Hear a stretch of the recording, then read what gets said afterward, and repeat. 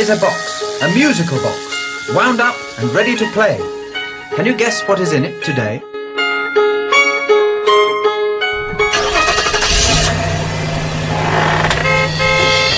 Put the message in the box.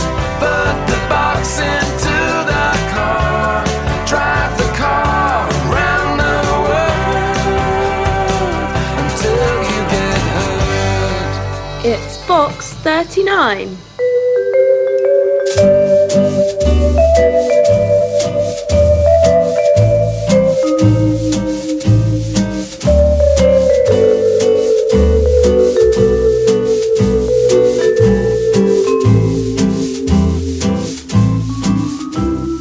Well, hello, everyone listening. Hello, and you are so welcome to join us here on Box 39, which is the treasure chest of magazine, music, and the funny side of life, rooted in our community, as always here on 106.6 FM Colm Radio.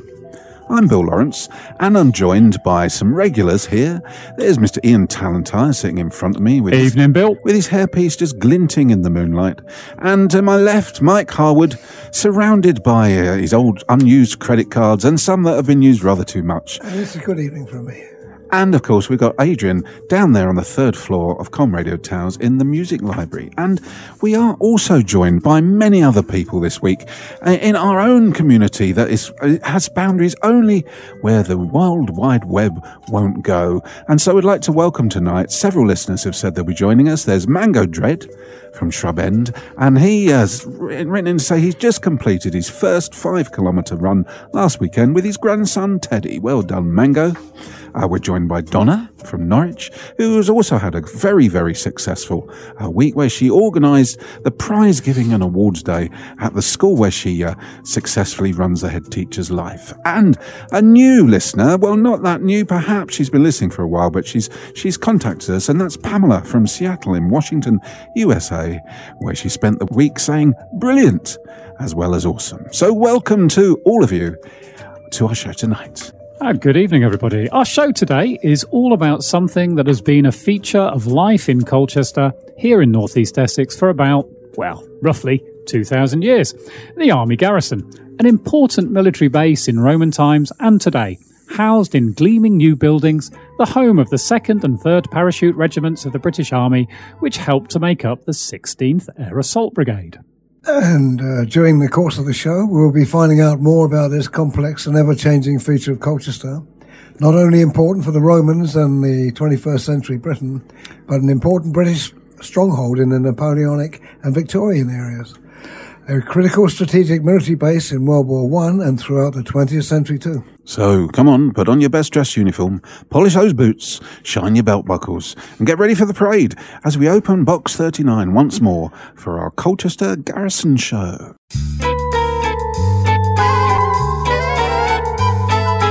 You're listening to Box, what is it? 39. Box 39.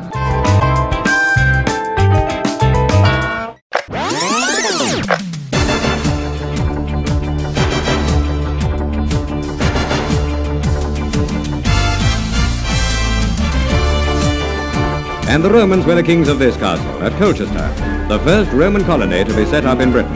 The castle is nearly 2,000 years old, probably the oldest in the country. And among its better preserved remains are the ancient gateway across the moat and the lily pond in the ground.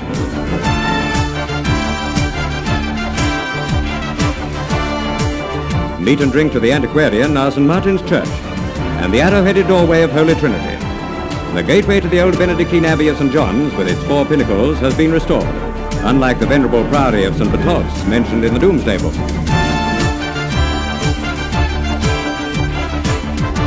Through the gaps in the Roman city walls, you can still see some of the old houses, and the narrow streets are museums of ancient dwellings, some with low wooden balconies over the street. A gem among them is the Angel Inn, with its quaint doorway and fine weather-beaten timbers. Another is the 15th century siege house, bullet-marked relic of the Royalist days. There's history even in the High Street.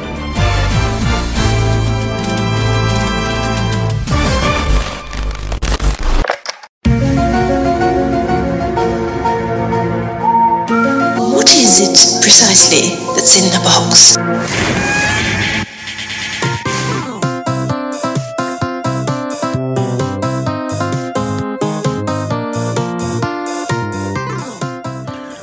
So, welcome to our wonderful house band, Ausgang Exit, along with everyone else. And this is one of their latest tunes. This is called Battalion Beef with a Hot Pepper Sauce.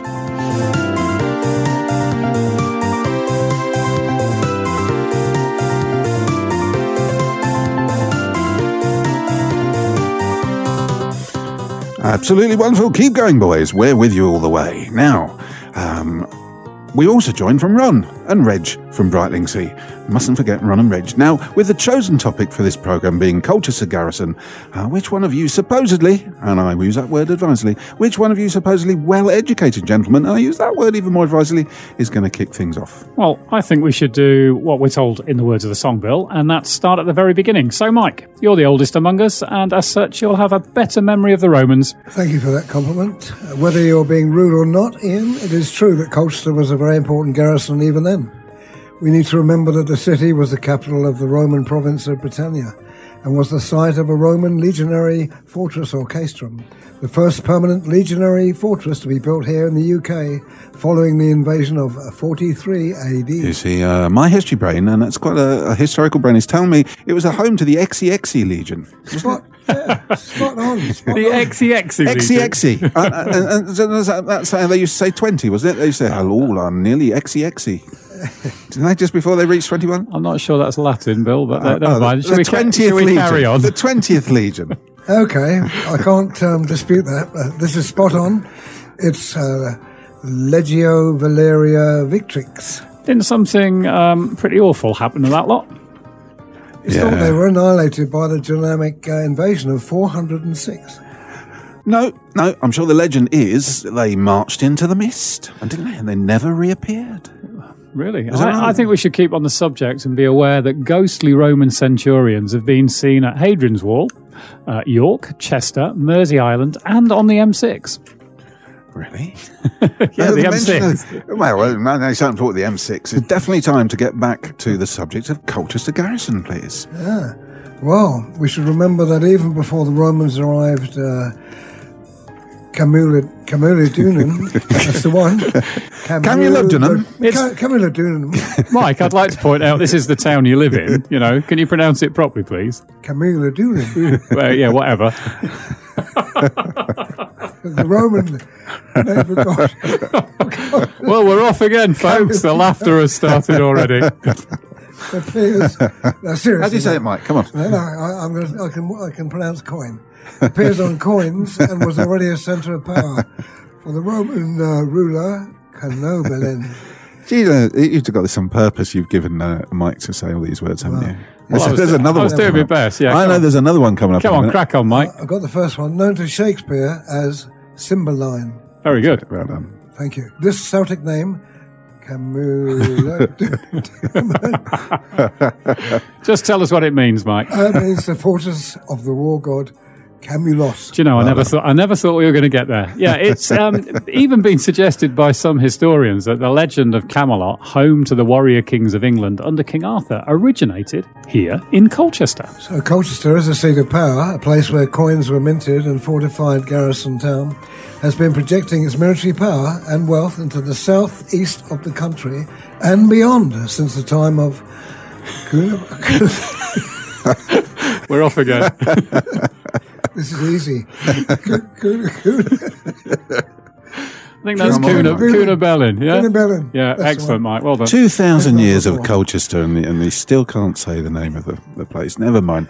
We'll give you that as a little homework to do, Mike, and we hope before the end of this show, we're going to test you on that when you're least expecting it. Do you know what, Mr. Lawrence? I think the first pint might help. He's already had that. That's the problem. Now, let's hear once again, ladies and gentlemen across the world. We're going to hear from Adrian, who's downstairs on the third floor in the Colne Radio Music Library, and we can click through to him, and he's going to tell us about our first piece of music tonight.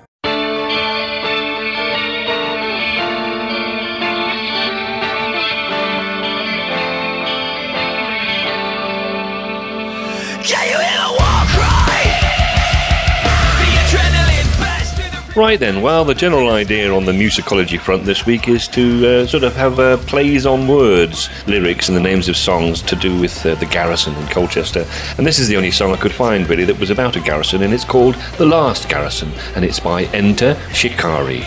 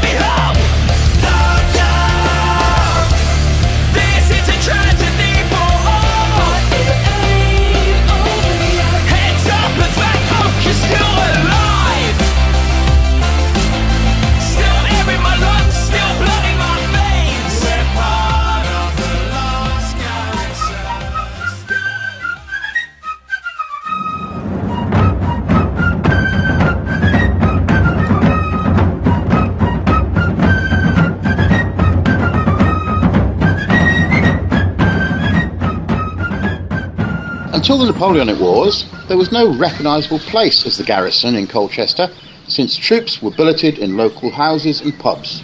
After some grumbling from the locals, new infantry barracks were built in 1794, with additional infantry, cavalry and artillery barracks constructed by 1800. By 1805, 7,000 officers and men were based there. After the war, size was reduced. Much of the former land sold off, and eventually Colchester New Town was built on it. The garrison was again expanded by the mid-1850s for the Crimean War, and Middlewick Farm was bought and converted into training ranges, which are still in use today. Although the French Foreign Legion is more famous, it was at this time that 10,000 men of the British German Legion were billeted at Colchester, 2,000 of them under canvas on Barrack Field. Between 1865 and 1878, the Army allowed the Colchester and East Essex Cricket Club to use part of Barrack Field. In 1885, the field was leased to the town as a recreation ground. At the outbreak of war in August 1914, the 8th Cyclist Battalion, Essex Regiment, a territorial unit, was based in Colchester. The Essex Yeomanry, a cavalry regiment, was mobilised at the outbreak of war. The regiment was sent to France in November 1914 as part of the 3rd Cavalry Division. Later, the 2nd and 3rd Line Regiments were raised in Colchester to reinforce the 1st. Essex Battery, Royal Horse Artillery, a territorial unit, was mobilised in Colchester and Chelmsford in 1914. A 2nd Line unit was raised later. Kitchener's Army raised the 12th Eastern Division at Colchester from August 1914 to February 1915. The division moved to France in 1915 and fought in most major battles.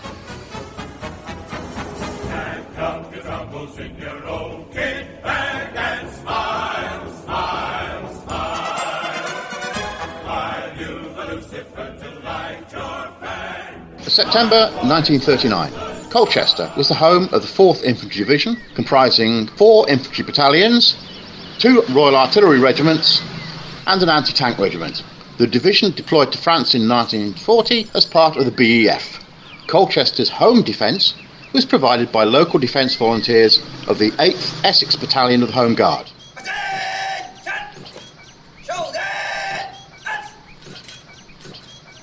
Today, the garrison is home to the British Army's 16th Air Assault Brigade. The brigade includes 2 and 3 parachute regiments in its 3 air assault infantry battalions, 2 aviation regiments, 1 artillery regiment and supporting units, engineers, signals, logistics and medical.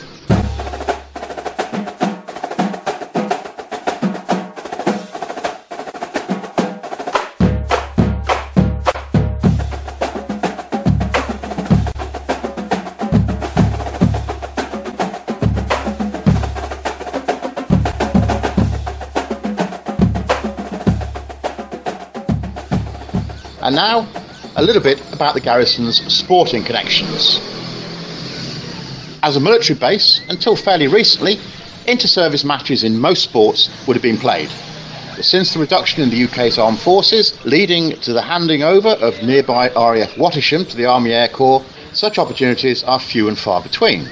Given the nature of the forces at the garrison now, and security concerns, the Army's Sports Council has not scheduled any inter-service matches at Colchester in the last 6 months, and has no plans to in the immediate future.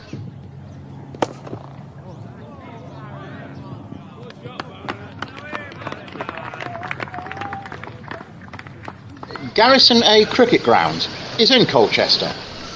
Essex played 25 first-class matches there between 1924 and 1972. Used by the Colchester Garrison today, the Army play matches there, the last recorded match being in 2008.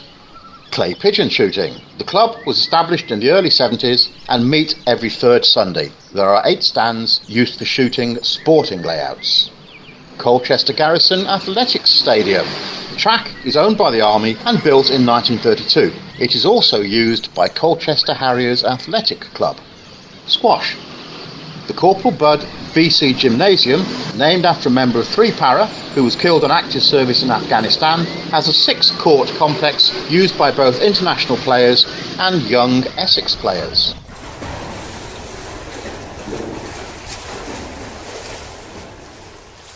Colchester Swimming Club Academy.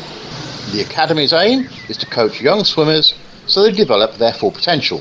For those who seek alternatives, life-saving and or junior water polo are offered. Colchester Hockey Club. This is the premier field hockey club in North Essex. All home games now take place on the Garrison's AstroTurf pitches. Colchester Garrison Saddle Club.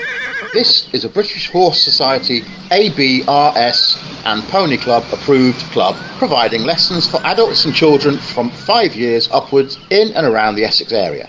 It is a long-established military saddle club that also caters to civilian riders.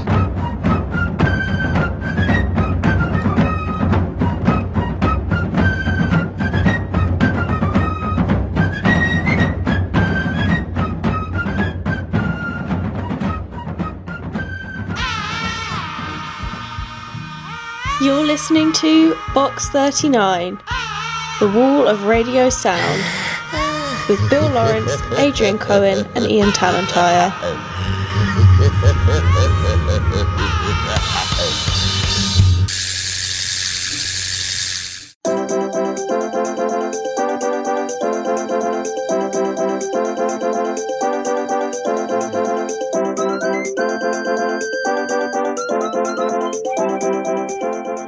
Now we're back here. Thank you so much, Tim.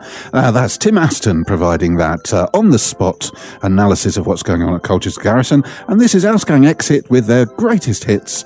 And this is one of them. And this is called Your Barracks Door is Wide Open.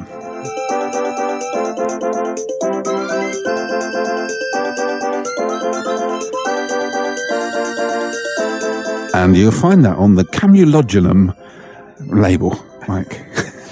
Thank you. Now, Ian. Well, we spoke earlier about the fortified town of Colchester becoming a garrison town under the Romans and the projection of military power from here into the countryside beyond. And we can still see evidence of the Roman presence as we walk around our town today. Examples of Roman Colchester. Mike, go on, give us some examples of Roman Colchester. Well, when I cast my mind back, I'm sure it was when Old Boney was causing trouble in Europe. No. I've got some examples of Roman Colchester. Go on. Yeah. There's is your favourite, Mike? The where the horses run round. What's that called? It's called the circus. The circus. I love the circus. Can you think of any other example? There's someone's gate. Hole in the wall, mate. Hole in the wall. And what's his name's gate? What's his name? Oh, Duncan. Duncan. My mate Duncan. Duncan's gate. I'm not sure Duncan is a particularly Latin name, though, is it? No, I think he was called Duncan XX. Thank you for that. So go on then. A question for you two. When did the town start to develop as a modern garrison town? I think when it was, as Mike said, when Old Boney was causing trouble in Europe, wasn't it? Yeah, I think it was. Yeah. Old Boney. Who's Old Boney? Old Boney? Come on, Old Boney, Boney. Mike? You talked about him. I know about him, yeah. Originally, troops were billeted at inns or houses around Colchester, It was only after pressure was brought on by on the army by the local borough council around 1790 that the first barracks were built. So Napoleon Bonaparte, you're talking about in the Napoleonic Wars, aren't you? It's a long time ago. Emperor Napoleon. Do you remember those, Mike? I do. Yeah. Well, my grandfather does. He lived for a long time. So Colchester was obviously on the east coast, by the sea, a natural place for troops to assemble, wasn't it, before being shipped across the channel to what we now would refer to as Belgium. So where in town did this construction happen, or did the army use surrounding farmland then, Bill? Come on. No, it's me. Mike knows I know this one. He's an expert. Well, I thought you were the historian. Anyway, come on, Mike, give us an answer. Mike knows. Multifaceted me. By 1800, infantry, cavalry and artillery barracks had all but been built between Wimpole Road, Port Lane and Barrack Street in the area we now call Newtown. Yeah. To the east of the town walls and towards the bustling port of the Hythe. So troops and supplies were shipped along the River Colne out towards the sea at Wivenhoe before the Rose and Crown was built. Okay. Well, you see, I'm a little bit surprised by that because I thought the development of the garrison was a little more recent than that. For some reason, I've always got this Crimea War thing stuck in my head. Well, a lot of people think that because you're actually right to a point. So during the 1950s... 1950s? The 1850s, sorry. Yes, I'm 100 years ahead of myself. During the 1850s, the garrison, it did expand very quickly. With thousands of troops came in because... we were a sort of holding point before going off to the war. And so they put up wooden barracks, temporary barracks on Ordnance Field, and Middlewick Farm was used as a training area, which we now would refer to as the Ranges out there, wouldn't we? Near the Co-op, the old Co-op, and it's a Lidl or an Aldi Lidl now. Aldi, yeah. And so the army was starting to adopt much of the land between the town and the coast a few miles away. It was becoming definitely an army town. You mentioned Ordnance Field, and I've just asked Dr. Google where that is in town, and he doesn't seem to know. So, listeners, if you have the answer, please contact us. We would love to hear your responses as to where Ordnance Field was. Yeah, you can get us on Facebook or Twitter. We're at Box39. You can't ring him the phone in the studio because it appears not to be working. But don't contact us on Facebook or Twitter. Anyway. So have you got any thoughts? Well, I think, I think it's what we would know, and many listeners would know today, as the Red Wreck. And there's a bit more land running south. So come out of the Red Wreck by that big traffic lights, jump across down towards Bourne Mill. I think it's pretty strategic area, wasn't it? You got fresh water there. You're away from town, but close enough to be able to, you could generate significant shipping up the River Colne. There was a lot of shipping up there and a lot of money for businesses within the walls of Colchester. You got like tailors and food suppliers and bits and pieces for horses and stuff like that. So, absolutely, that's right. Yeah, and nice ladies. Yeah, that as well. Lots of nice ladies. Well, I have to say, just to mention this, there's a pub in Colchester called the New Inn, the Old New Inn. It's an award-winning pub in South Street. If you go back in historical records, above the pub, behind the pub, at the back of the pub where there's now a TV room, there were stables. And above the stables was where there were two rooms which were described in the 1851 census as being for the maids and friends of the soldiers. Oh, yes, it was a business. It was a business premises. How very descriptive. Yes. Yeah. Yes. If I can get back on the track of location. Yeah, sorry about that. I go straight up there. I mean, with the legacy of the road names in Newtown and the purchase of Middlewick Farm, the development of Colchester and the shape of the modern garrison is starting to happen. Yeah, it's true. And as we all know, nice girls love a soldier. And so did the breweries, meat and dairy producers, and as Bill said, the tailors of Colchester. The British Army was starting to become a very important part of Colchester once more. It was. So let's pop down again to see Adrian. He says he's ready. We've got a little sign from him. He's waved his little buzzer. And so, Adrian, down there in the music library, let's hear from you again now, please.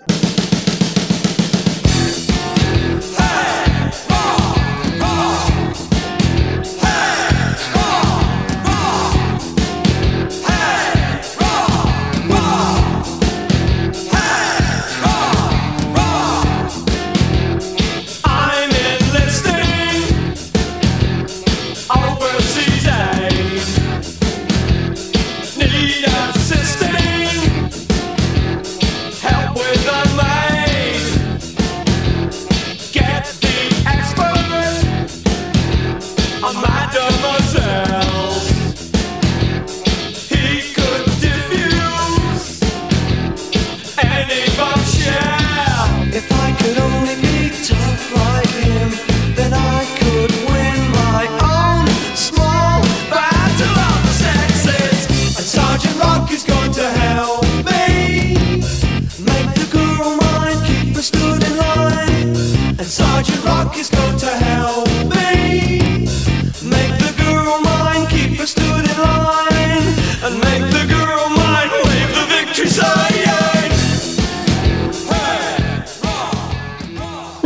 So the connection to Colchester Garrison here is the title of this song by XTC, which is Sergeant Rock is Going to Help Me. Sergeant Rock, yes, that's right. This is what most people would consider to be a tenuous connection to the garrison, so I thought I'd run through the ranks of the British Army, from bottom to top, starting with the NCOs. The most junior rank is Private, then we have Lance Corporal, and then Corporal, and then Sergeant, and then Staff Sergeant, and then we have Warrant Officer Class 2 and Warrant Officer Class 1. That's the lot as far as the NCOs are concerned, and now we run through the commissioned officer ranks from the most junior to the most senior. The most junior is Second Lieutenant. Then you have Lieutenant, Captain, Major, Lieutenant Colonel, Colonel, Brigadier, Major General, Lieutenant General, and then General. There's also the rank of Field Marshal, but the British Army doesn't have Field Marshals in peacetime. It used to be a ceremonial rank for retiring chiefs of the General Staff, but no longer. Now, as for Sergeant Rock, I've always assumed he was in the Army, but of course he might be in the police. And Sergeant Rock is going to help me make the girl mine, keep her stood in line. And Sergeant Rock is going to help me.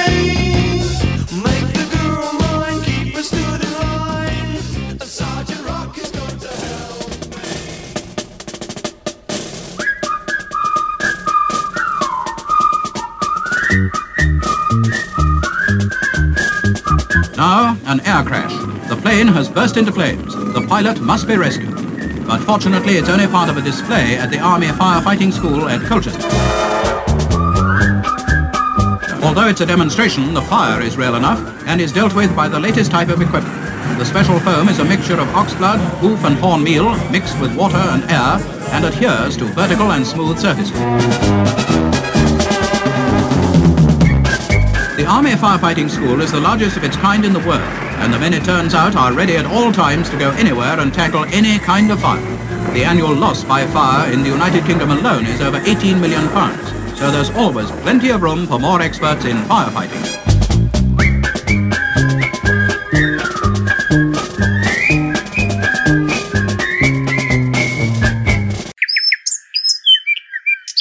Box 39? What's in it then?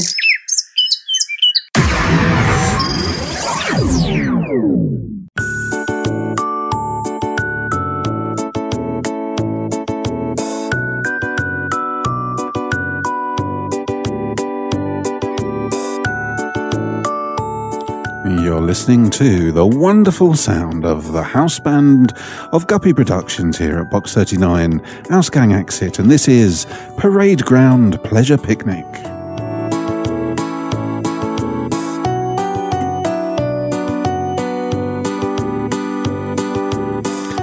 Great song, great music. Now you are listening to our show. It's brilliant, it's awesome, and it's all about the Colchester Garrison.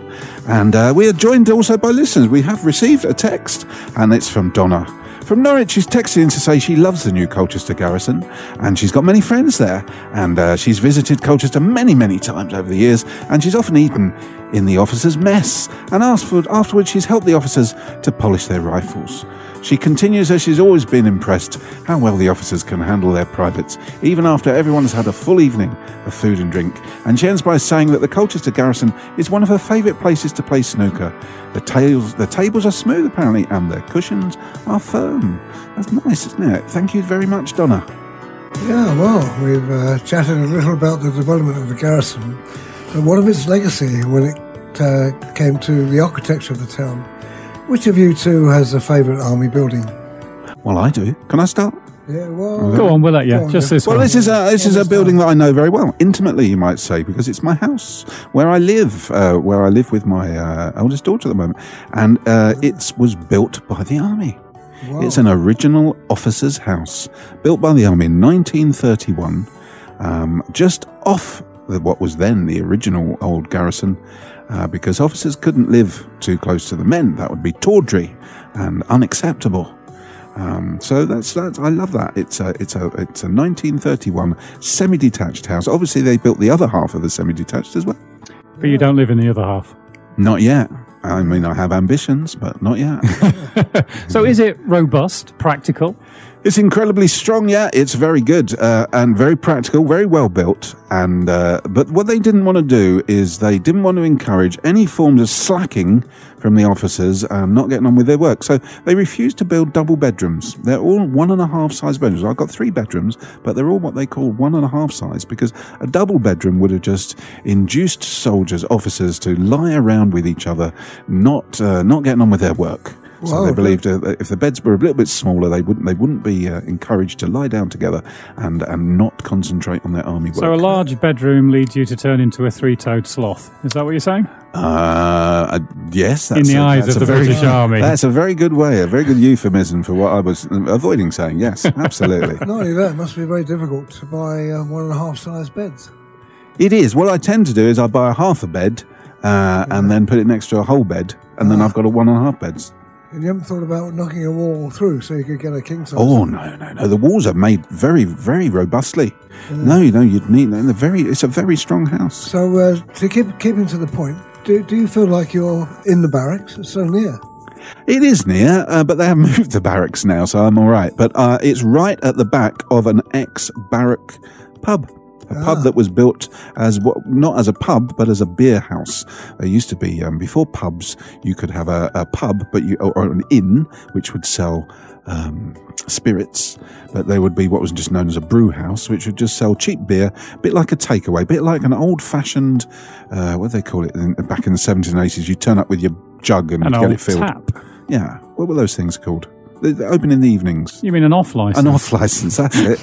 God, soon you How forget. very modern of you to forget that. So you turn up at this pub that is just next door to me with your big barrel or jug of beer and just walk back no more than about 50 metres back into the barracks. The squaddies would do that, and of course the officers would gaze out of their 1.5 bedroom size windows at them doing that. Yeah, fantastic. Yeah. Meanwhile, that's very interesting and a lot of new information, but I didn't quite appreciate your very specific connection with the Colchester Garrison history.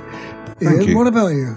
Well, my first sort of run-in with army buildings was when my kids were members of the 26th Sea Scouts, and they were actually based in clinker-built wooden structures which were opposite what was the arena site on Abbey Fields.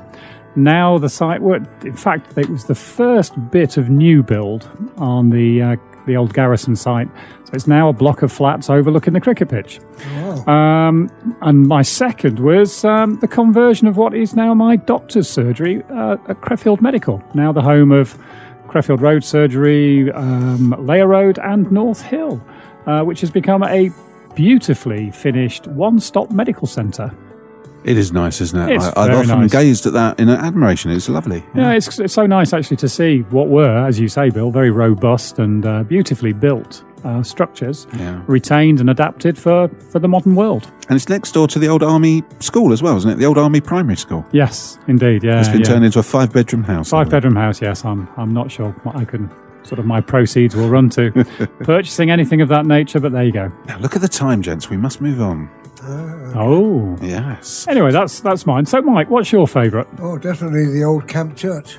I didn't realise you were a religious man, Michael. Well, I love the building and the concept behind it. The concept of a flat pack church. That's very Scandinavian, isn't it? That sort of thing, yeah. I think it might have been an early IKEA prototype, actually.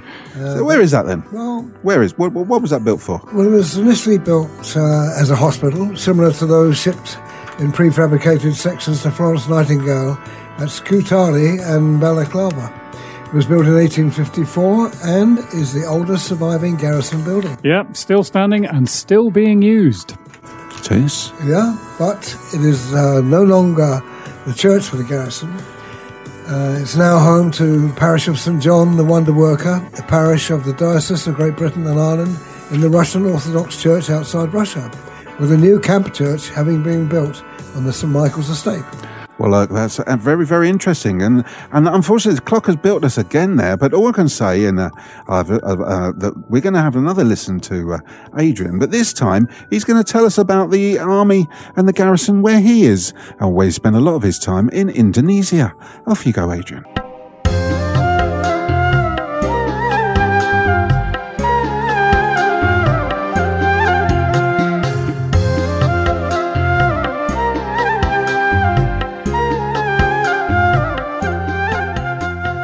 There are about 300,000 military personnel in the Indonesian army, but unlike the British Army, which is gathered in a relatively small number of bases in garrison towns across Britain, like Catterick, Aldershot and of course Colchester, the Indonesian army has bases in hundreds of towns right across the archipelago.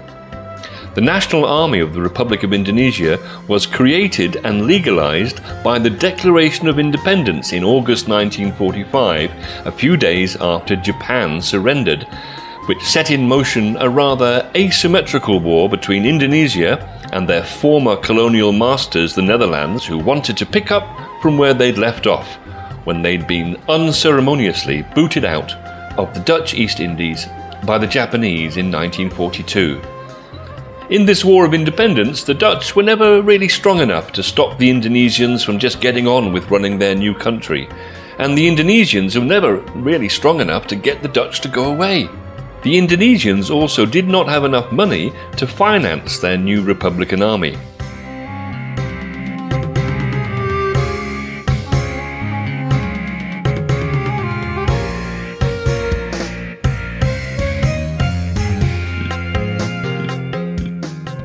So, the army positioned itself in towns and cities up and down the country in countless bases, barracks and garrisons, and they went into business in all manner of ways in order to finance their military activities.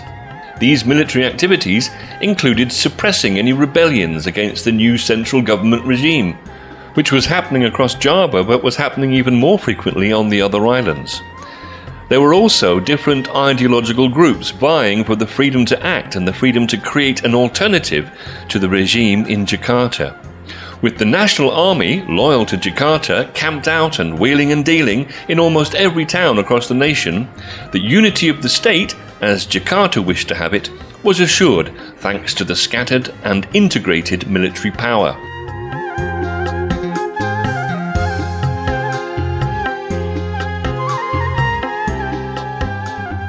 And countless army bases from that era still exist today, in hundreds and hundreds of what I suppose we can call garrison towns. And although, since 20 years ago, officially speaking, the army was no longer permitted to run enterprises, it is still omnipresent and ever-present, with almost all Indonesian urban dwellers, rather like the people of Colchester, no more than a couple of kilometres away from the nearest army barracks.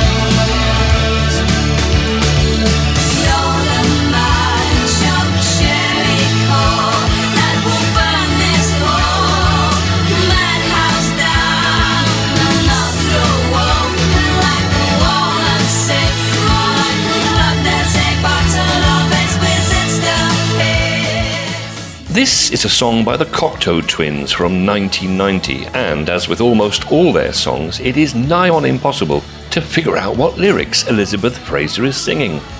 But as I did my research for this show, I realised that this song is about the old Garrison Church in Military Road, which was built in 1854 and is the oldest surviving garrison building. Because the song was written almost 30 years ago, it doesn't mention the fact that garrison services were transferred to a new church built on the St Michael's estate behind the community centre. The old Garrison Church was a former Crimean War-era hospital, similar to those that were shipped in prefabricated sections to Florence Nightingale at Balaclava. With Russia now having annexed the Crimea, it is a nice touch that Elizabeth Fraser is actually singing this song in standard 19th century Russian, which I plan to look into, as it may explain why I can't understand any of the lyrics on the Cocteau Twins' 1990 album Heaven or Las Vegas.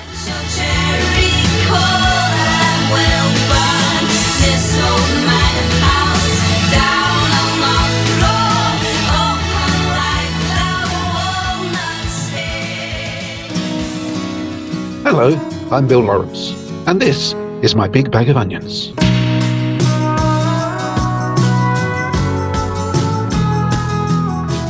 Bill's Big Bag of Onions is on Colne Radio every Sunday from 10 p.m. to midnight, and again on Monday nights from midnight to 2 a.m.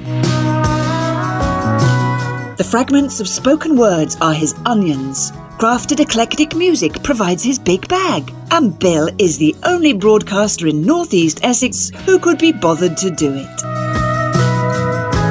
Bill's Big Bag of Onions, late night dreamscape radio for any time of the day.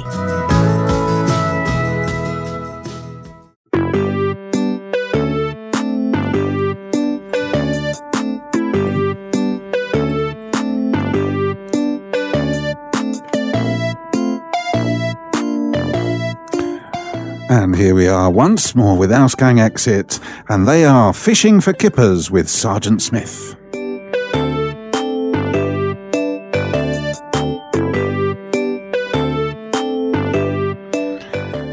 Now we are here talking about Colchester Garrison on this show, and today the garrison extends in a multi-billion-pound new complex to the south and to the east of Colchester.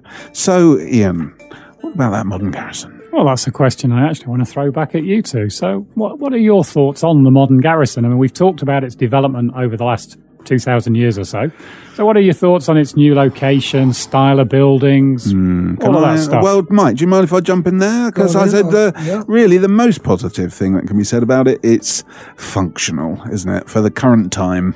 Oh, well, but Don't you think? Well, the red brick garrison buildings were functional during their time. That's true. But much more aesthetically pleasing. They just are. Yeah, you're right. Rather. No, I think you're right. I think they are.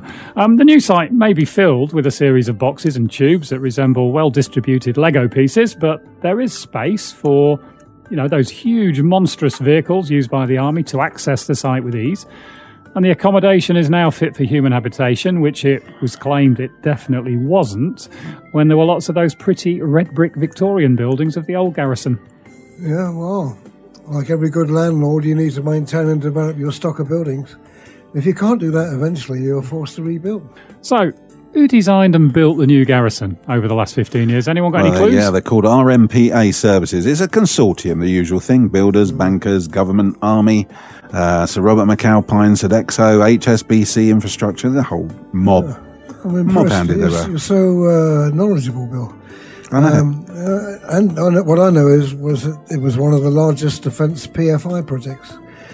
That means it was part built by the government, part built by private businesses. Yes, I think we stopped there with PFI. Well, unfortunately, those letters PFI aren't always viewed positively, especially in relation to hospital building. So we mustn't talk about that at the moment. What was the reasoning behind where it was placed? Why was it built further out of Colchester? Well, my understanding is that the land was already owned by the army, simply a massive upgrade of facility, and that by leaving behind those old Victorian garrison buildings and releasing pockets of land around the wonderful Abbey Field, basically, where the original garrison was built, a new urban village could be created in the centre of Colchester. So has that been achieved? What's been achieved by doing this? Up to a point, certainly. I mean, it depends what you mean by which bit, the garrison or the urban village. What have they achieved building this new garrison? Well, in all honesty, you need an aerial shot to see the full extent of the new 21st century garrison. Yeah, there are two distinct parcels of land either side of Beerchurch Road, which are joined by a bridge. Where is that bridge? Over Beerchurch Road. Yeah, about halfway down. That's an obvious question, but I can't picture it myself. But halfway down. Well, how did you know about it then? Anyway, there are 137 new facilities spread across a huge 185-hectare site. Well, I'm not going to let it go. The thing about the bridge is that it keeps garrison traffic off the public roads. Yeah, true. It does indeed, And the plan, or my understanding of it, is that it was meant to resemble a campus-style development to meet the Army's future needs, while satisfying those wonderful criteria of affordability and, future-proofing. And just to get some figures in, the modern facilities are for 3,500 military personnel and 700 civilian staff. Well, there you go. Yeah. And, just like the camp church, there's an element of the flat pack about it, as the use of standardised design allowed high-quality accommodation units to be assembled off-site before being transported in and completed on-site. And this meant cost savings and reduced construction time. So how about that? I wonder if they arrived in cardboard boxes with one page of badly photocopied instructions. And was there an Allen key missing? But at least we know that bridge, of course, is called the Camulogenum Bridge. Thank you, Bill. You sure about that, Bill? Yeah.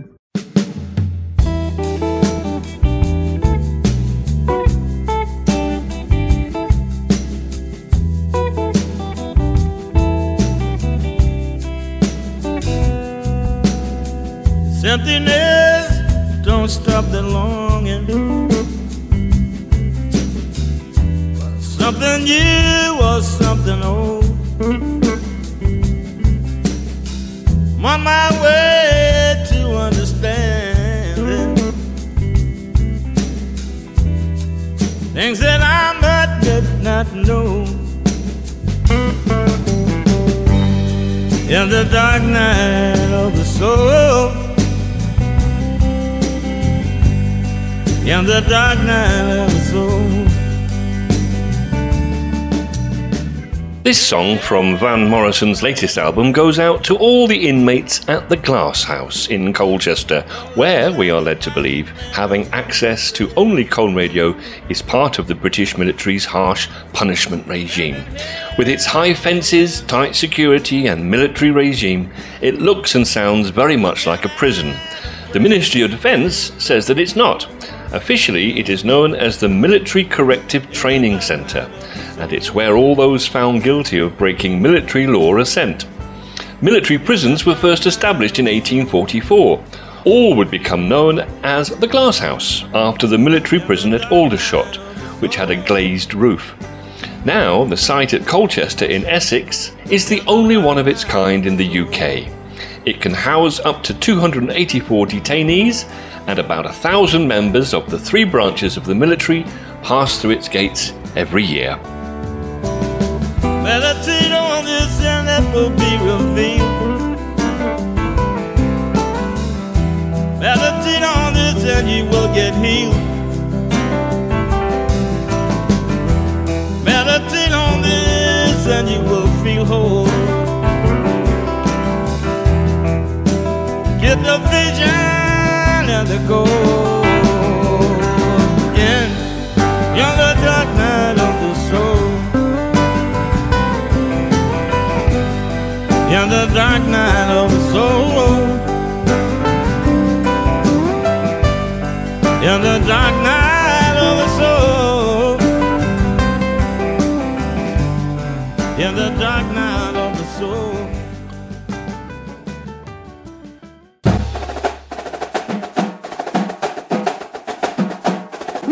Today we're going to do marching up and down the square.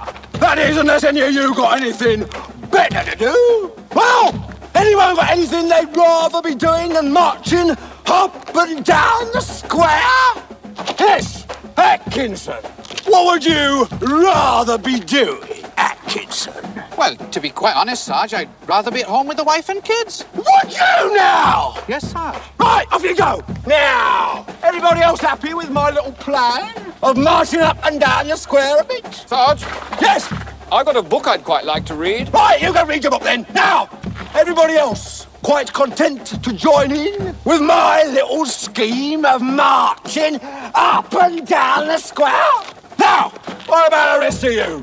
Rather be at the pictures, I suppose. All right, off you go. Bloody army, I don't know where it's coming to. Right, Sergeant Major marching up and down the square.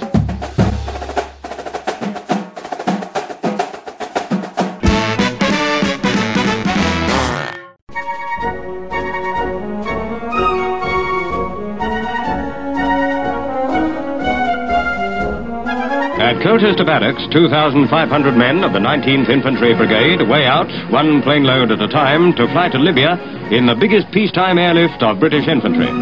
The contingent includes men of the Devonshires, the Royal Artillery, and the Highlands Light Infantry.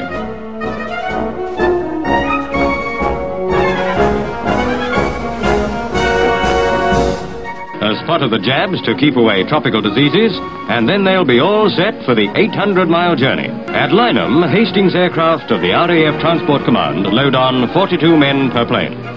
Complete with kit, they average around 240 pounds. Since it was formed 18 months ago, the brigade has spent only 3 months in barracks. There are 80 or 90 plane loads to get away.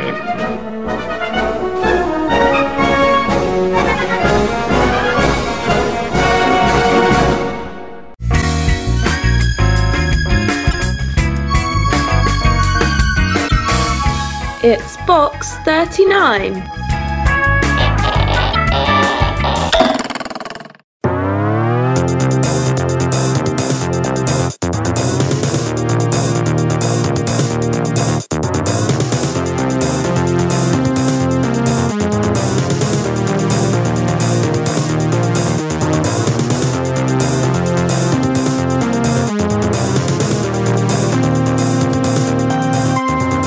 And this is our last piece of music from the wonderful Wolfgang Exit, and this is called More Squaddies Eating Sushi.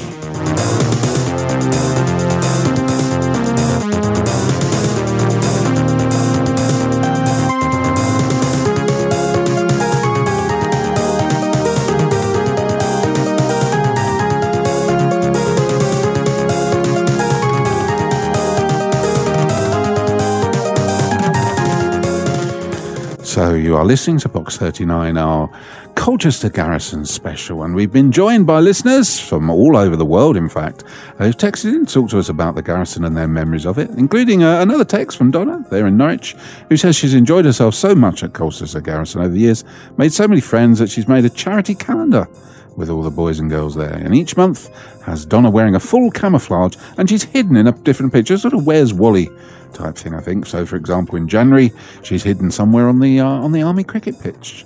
In March, she's hidden in the Army firing ranges at Fingringhoe.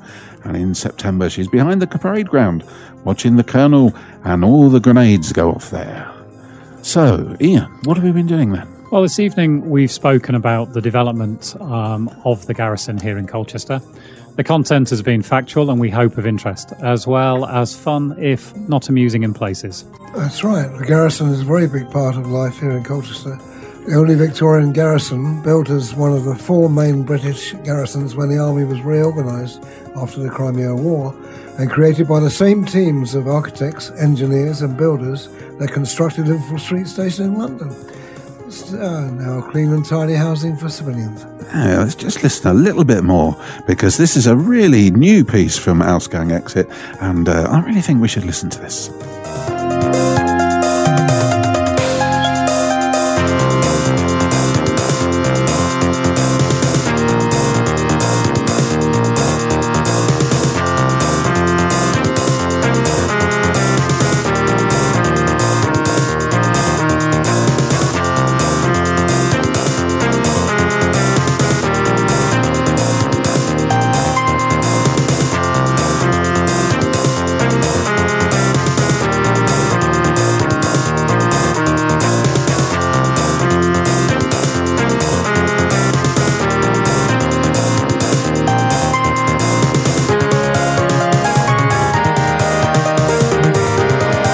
So that was absolutely brilliant, as they say in Seattle. Awesome and brilliant. And we just needed to give that extra bit of play. To be frank, it's in their contract. We can't do anything about it. And Mike, you're the one that pays the contract, so this was for you, really. I should be looking at the detail and the legal conditions after the show. But anyway, it isn't unusual, is it? Let's get back to the topic of the garrison. It isn't unusual, is it, to see these slow convoys of mighty army trucks, and they grind their way across town, don't they, off to the A12. And it's quite often that we see the red-capped military police ensuring relations between army and town are kept sweet and not sour. Yeah, currently Colchester Garrison is home to the 16th Air Assault Brigade, which was involved in many tours of duty in the recent past in Afghanistan's Helmand province, with 2 or 3 para as the fighting nucleus of that force. Yeah, the part played by the UK's military in Afghanistan since 2001 has brought with it a heavy human toll. Members of the Army, RAF, Royal Marines and Special Forces have lost their lives in the fight against the Taliban, and a significant number of these have come from the forces based in Colchester Garrison. The number of deaths stand at 456.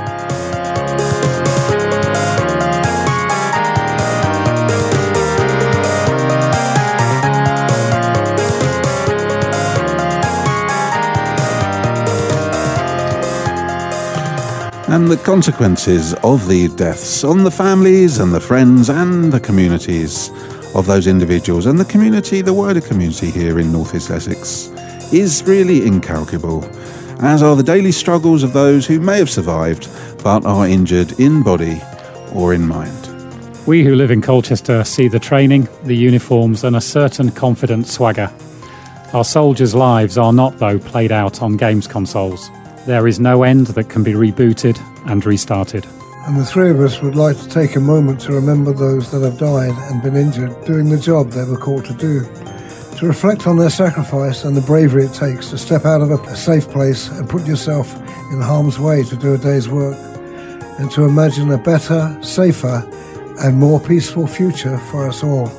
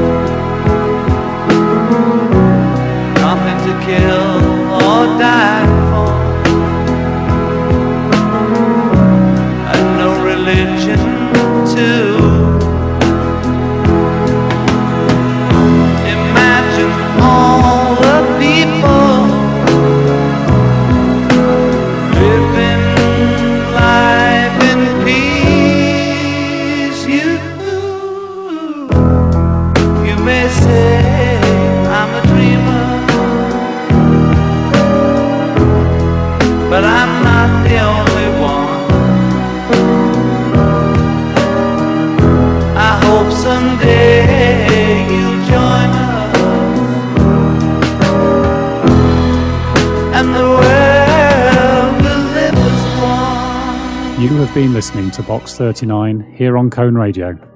Be seeing you.